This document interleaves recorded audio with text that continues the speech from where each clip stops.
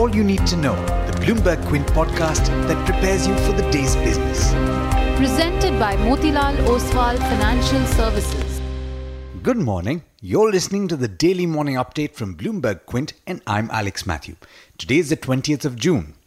Right off the bat, there's good news for some home buyers. I say some because the Reserve Bank of India has widened the ambit of the home loans that are covered under priority sector lending.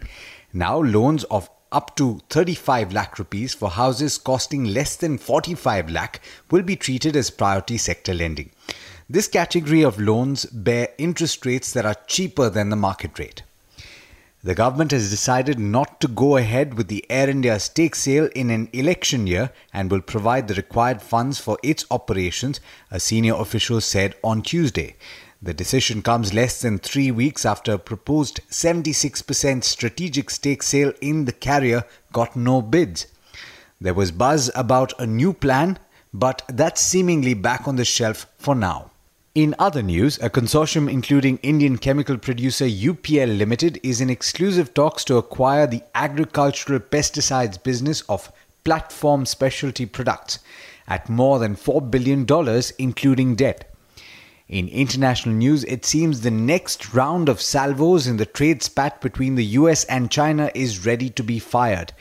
Beijing has vowed to retaliate forcefully against President Donald Trump's pledge to slap duties on another $200 billion in Chinese imports. In remarks in Washington on Tuesday, Trump signaled skepticism that talks with China will work to end the disagreement. Meanwhile, the People's Bank of China called for investors to remain calm and pledged to use monetary policy comprehensively after the trade standoff with the US sent the nation's benchmark stock index plunging.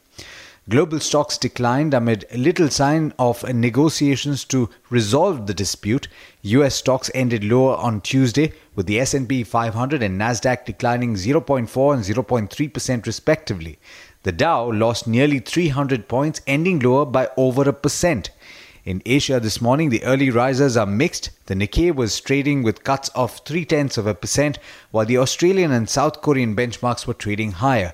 We'll have to see how China opens though. Darshan Mehta is here now to tell you what to look for in trade today. Morning Darshan, how's it looking? Good morning, Alex. Good morning, everyone. If you're looking at the global markets, they were down in trade, but the SGX Nifty currently is indicating a muted outlook. But commodities is something that we need to watch out for. Base metals on the LME were down over 2% overnight. China also in early trade, we're seeing cuts in excess of 1%. So watch out for the metal stocks here. Even rupee ended at a 1-month low. It's the lowest level since May 23rd. So watch out for companies, which benefit because of a weaker rupee this time around. In terms of stocks to watch, State Bank of India has said that it won't be able to merge any more banks with itself, according to Bloomberg. Also, UPL Consortium is in exclusive talks to acquire Platform's pesticide arm, according to Bloomberg. Now, Cipla's got the final approval for a generic drug, Sustiva. The estimated sales, according to IMS, was $105 million in the period ended April 2018. IIFL Wealth will raise 745 crores from investors including Ward Ferry, Amansa, HDFC Standard Life and others. Wheels India will consider a bonus issue on June 22. Kansai Nerolac will acquire 55% stake in RAK Paints Bangladesh for 46 crores and SAIL supplied 60,000 tons of steel for a railway project in Manipur.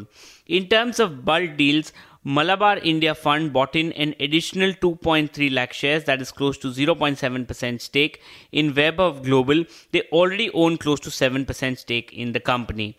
In terms of companies meeting investors and analysts today, KDDL, Royal Orchid Hotels and Mercator will be meeting a lot of analysts and fund house today. In terms of insider trades, Centrum Capital, Zunseri Petro and Panama Petro, the promoters of these companies have acquired shares in their companies. In terms of some corporate announcement, SL Propack, it goes 1:1 bonus today. Jubilant Foodworks and Imami is the last trading day before it goes X for bonus, and Just Dial is out of the F&O ban. Lots of IPO. Fine Organic Industries IPO opens today. Issue price is 780 to 783 per share. Even Rights issue opens today. The issue price is 180 to 185 per share. And the Bharat 22 ETF has already been subscribed 3.44 times. Today, the retail investors will be able to participate. In terms of brokerages, Deutsche Bank has upgraded Voltas to a hold from a buy and raised the target price to 490, and Citi has maintained a sell on Interglobe Aviation and cut the target price to 1070 from 1240. But there's much more you need to know before trade actually starts. For that, log on to our website bloombergquint.com and click on the All You Need to Know tab, and you'll be prepared for morning trade. Thanks, Darshan. And as always, thank you for listening in. If you like what you hear, don't forget to let us know. This is Alex Matthews signing off. Have a great day.